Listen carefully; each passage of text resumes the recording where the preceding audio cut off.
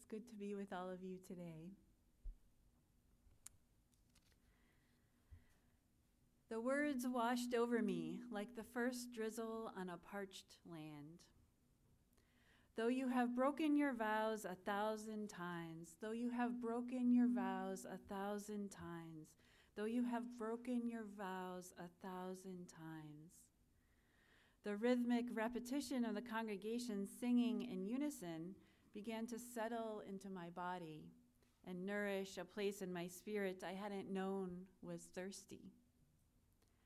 The verse continued, washing in and out like the tide, while other voices sang from above, "Come, come, whoever you are, wanderer, worshiper, lover of leaving, ours is no caravan of despair.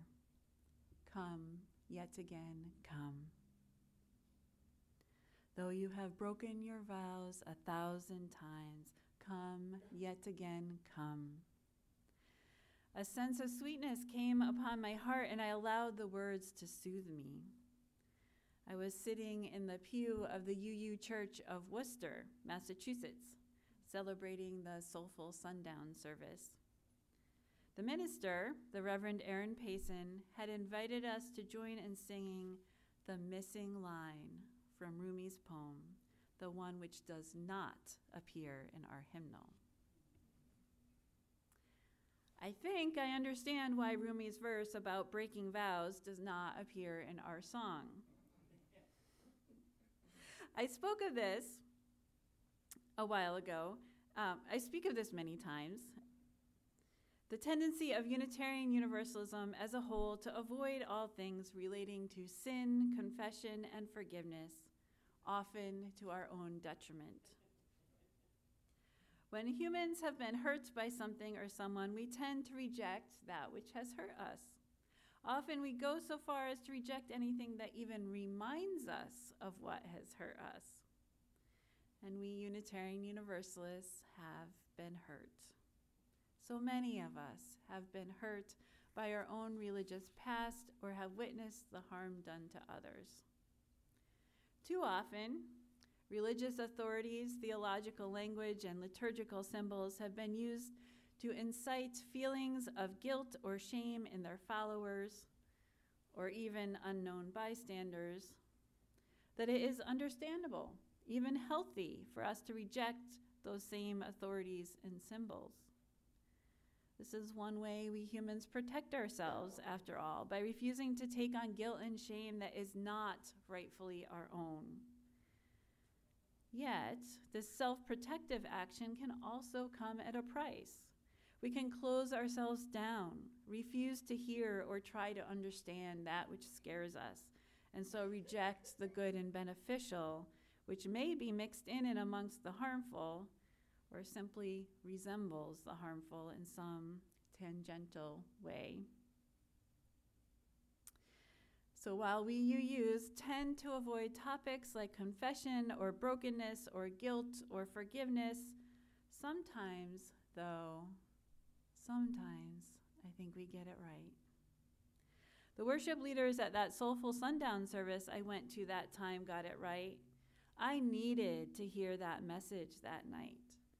Though I have broken my vows 1,000 times, as surely I have done, I still must come. I still must approach. I still must join with. I still must return over and over again. I belong, even in my brokenness. I am seen for all of who I am, even the less than perfect parts. And I am accepted, not in spite of, but because of my imperfections. This is a message of hope and strength, not one of shame or guilt, and this is a message we all need to hear. We belong, even in our brokenness. We belong. We UUs are usually pretty good at affirming ourselves and each other. whoever we are, no matter our gender or orientation or ethnicity or class or other type of identity. But that's just a start. That's the easy stuff. Because there isn't anything actually wrong with our gender or orientation or ethnicity or class or other identity. It is easy to affirm that which is already worthy. To truly affirm ourselves and each other, we must also accept our brokenness. We must accept the parts that feel out of alignment with who we understand ourselves to be and who we hope to become. We must also accept our brokenness. Only from there can we begin to seek wholeness. Which brings me to UU theology and an introduction of Tandayaka. I first met the Reverend Dr. Tandayaka on Star Island, a UU and UCC combined camp and conference center off the coast of New Hampshire, well over a decade ago. She was then a professor at one of our UU seminaries, Meadville Lombard Theological School, and she is a Unitarian Universalist theologian. Yes, we have them. Morning after morning, just after breakfast for an entire week, I listened to Tandayaka lecture on a system of thought she termed affect theology. She traced its evolution from Friedrich Schleiermacher through George de Benneville and William Ellery Channing and up to her own refined application to contemporary Unitarian Universalism. Affect theology is an incredibly complex system of thought based on neurobiology, psychology, child development, anthropology, and theology. It is also an umbrella theology, a single theology that has the inherent ability to overarch or encompass all of our individual theologies and philosophies of life. Yes, all of them. Whether you consider yourself to be a UU humanist, a UU Jew, a UU Buddhist, a UU Christian, a UU atheist, a UU pagan, or a plain old UU, there is a home for you within the umbrella of affect theology. It is a theology to which we all belong. In hearing Tandayaka speak over the course of that week, I was both fascinated intellectually and unsettled emotionally. Somehow I felt like my body knew the truth of her words in a way I could not articulate. Her words sounded vaguely familiar. Her words almost haunted me.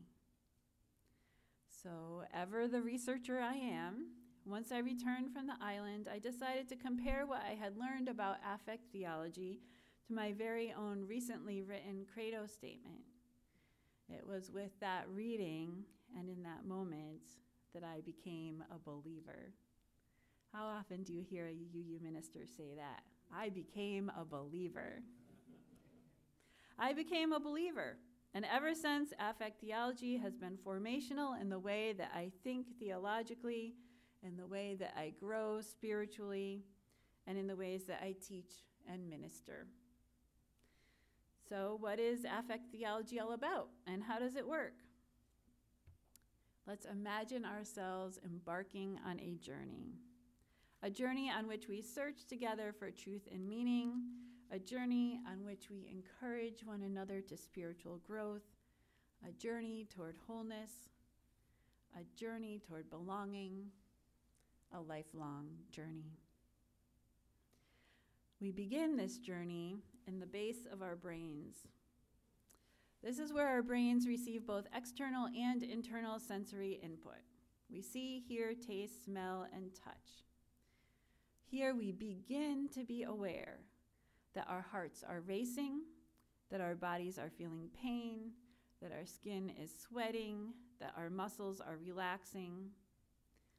To hearken back to my Soulful Sundown experience, I heard the music a familiar melody with a new descants weaving in and out and among the notes well loved. I felt the vibrations of dozens of others singing along with me.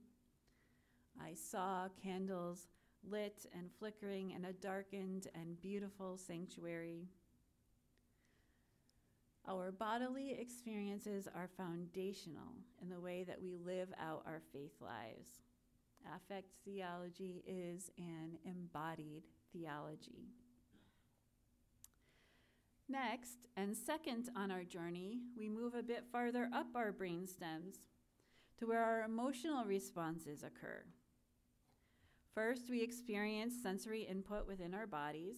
Now we experience emotions which we feel about these same sensory experiences. I felt emotions about my worship experience, not all of which were nameable, but include feelings of comfort, relief, nourishment, reassurance, and gratitude. Next and third on our journey, we move even farther up our brains and into the neocortex, the most recently evolved portion of our brains, the center of thinking, reasoning, and logic. Here it is that we think about our bodily sensory experiences and the emotions we have felt about those experiences. Here it is that I do the work of reflection and meaning making. I make sense of and come to an intellectual understanding of my soulful sundown worship experience by thinking through that experience. I think about the contrast between Unitarian Universalism and Sufism, and the importance each religion places on making and keeping vows and what it might mean to break those same vows. I think about the making, keeping, and breaking of vows and how that might relate to traditional Jewish and Christian theological concepts of sin, forgiveness, and confession. And I think about the relative lack of some of those traditional same theological concepts within Unitarian Universalism and what that might mean for us as a faith tradition. Finally, with the next and fourth step on our journey, we move to the last component of affect theology, which is our actions. That is to say, we have sensory experiences, emotions we feel about those experiences, thoughts we think about what we experience and feel, and actions which we undertake as we interact with the world, as we live our lives. I act by admitting my mistakes, apologizing, and asking for forgiveness, and changing my future behavior. I act by writing and delivering this sermon. Sensory input, emotions, thoughts, actions. According to Tandayake, it is only when these four components, sensory input, emotions, thoughts, and actions, are in alignment, it is only then, when we are in alignment, when we can feel whole, when we can feel fulfillment.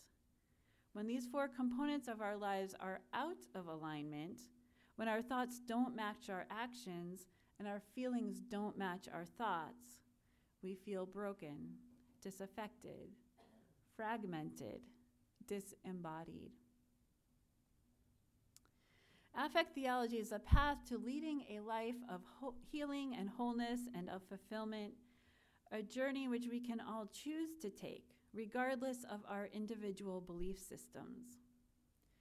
In some ways, it's simple to understand. Sensory input, emotions, thoughts, actions, all in alignment. But it's not actually easy to do, and will never be finally or fully accomplished by anyone. And so it is that I believe in being fully present to those who I am with, yet sometimes I find myself feeling impatient or becoming lost in thought. And so it is that I believe in making careful, considered, and ethical choices when shopping, yet I sometimes find myself choosing the easiest or least expensive option rather than the most ethical one. For each piece we snap into place, there are more to be sorted as we continually put together the puzzle we call life and journey onward. That is why we need each other to help sort the puzzle pieces, to support and encourage one another, to call each other back into alignment. And by that, I mean, I ask you to call me back into alignment with myself. That's the beauty, the absolute beauty at the center of this theology. I ask you, my atheist friend, to call me back into alignment with my panentheistic self, not your atheistic self. And you ask your Christian friend to call you back into alignment with your pagan self. No one's individual theology or philosophy need threaten another. I need you to hear this, because the survival of our faith tradition depends on this. No one's theology or philosophy of life need threaten another's. What we need is each other. What we need is a faith community to which we can belong. In other words, as individuals, incorporating affect theology into our understanding of ourselves as whole or even holy beings is certainly adequate for living a moral and ethical life. We can use this system of thought to see a way toward becoming more ethically consistent in the totality of our individual being. We can use this system of thought in a spiritual practice of self-examination and self-culture. Yet, as important as it is that the work that individuals do, it is not enough.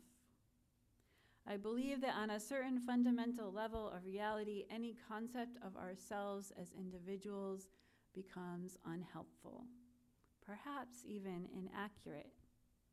We can only truly and fully understand ourselves in relation to others. We are intimately connected on the interdependent web of life. A change in any one is felt by all. I'll say a little more using Tandayika's own words.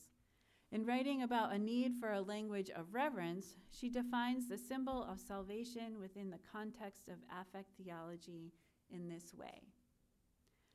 Human salvation is thus a corporate affair. We were not conceived, born, or individuated alone. If others did not exist, including the wider world of nature and the universe, we would not be here. We could not be here. A basic ecobiological law of nature is that organisms cannot flourish without an environment that nurtures, sustains, and enhances their developmental continuity through life-affirming relationships. Our human affections are thus deeply private and utterly social. We feel the world upon us and within us. The world stirs our affections. We are a pulse of its life.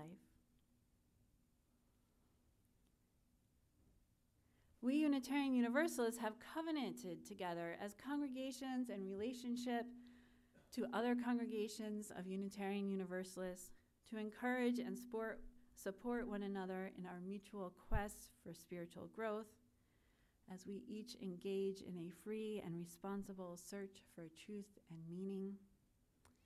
And so when the search for truth and meaning becomes difficult, when we find ourselves living too much in our heads or too much in our hearts, we can remind each other of our need for balance, our need for alignment. Body, heart, mind, will, spirit, all are essential on our path to healing and wholeness. After all, we are all disaffected, disembodied, or broken in some way. This is the natural order of life and the result of our all too human experiences. If we were not, we would be inhumanly perfect, and no one is. Tandayaka reminds us we were not broken alone, and we cannot heal alone. It takes a religious community to heal a broken soul. In other words, we need each other. As Unitarian Universalists, we have long struggled in finding a foundation for our liberal theology. Louis B. Fisher said back in 1921, Universalists are often asked to tell where they stand. The only true answer to give to this question is that we do not stand at all, we move. This captures something quintessentially true about liberal theology, that our theology lives and grows and changes. Our theology is constantly in the process of becoming. Tandayaka demonstrates that with affect theology, our search for a foundation may be over. The foundation of affect theology actually rests outside of theology and within the field of science. Human experience is understood through the lens of neurobiology. As people of liberal faith, we are not likely to ever plant our feet in a cement-like faith. But here we can find a place to rest, a place to find the ground beneath our feet, a place to stop our seemingly endless wandering. Here within the warm embrace of affect theology, we can move forward together with purpose as we join with each other on a lifelong journey of becoming and of belonging. May it be so, and amen.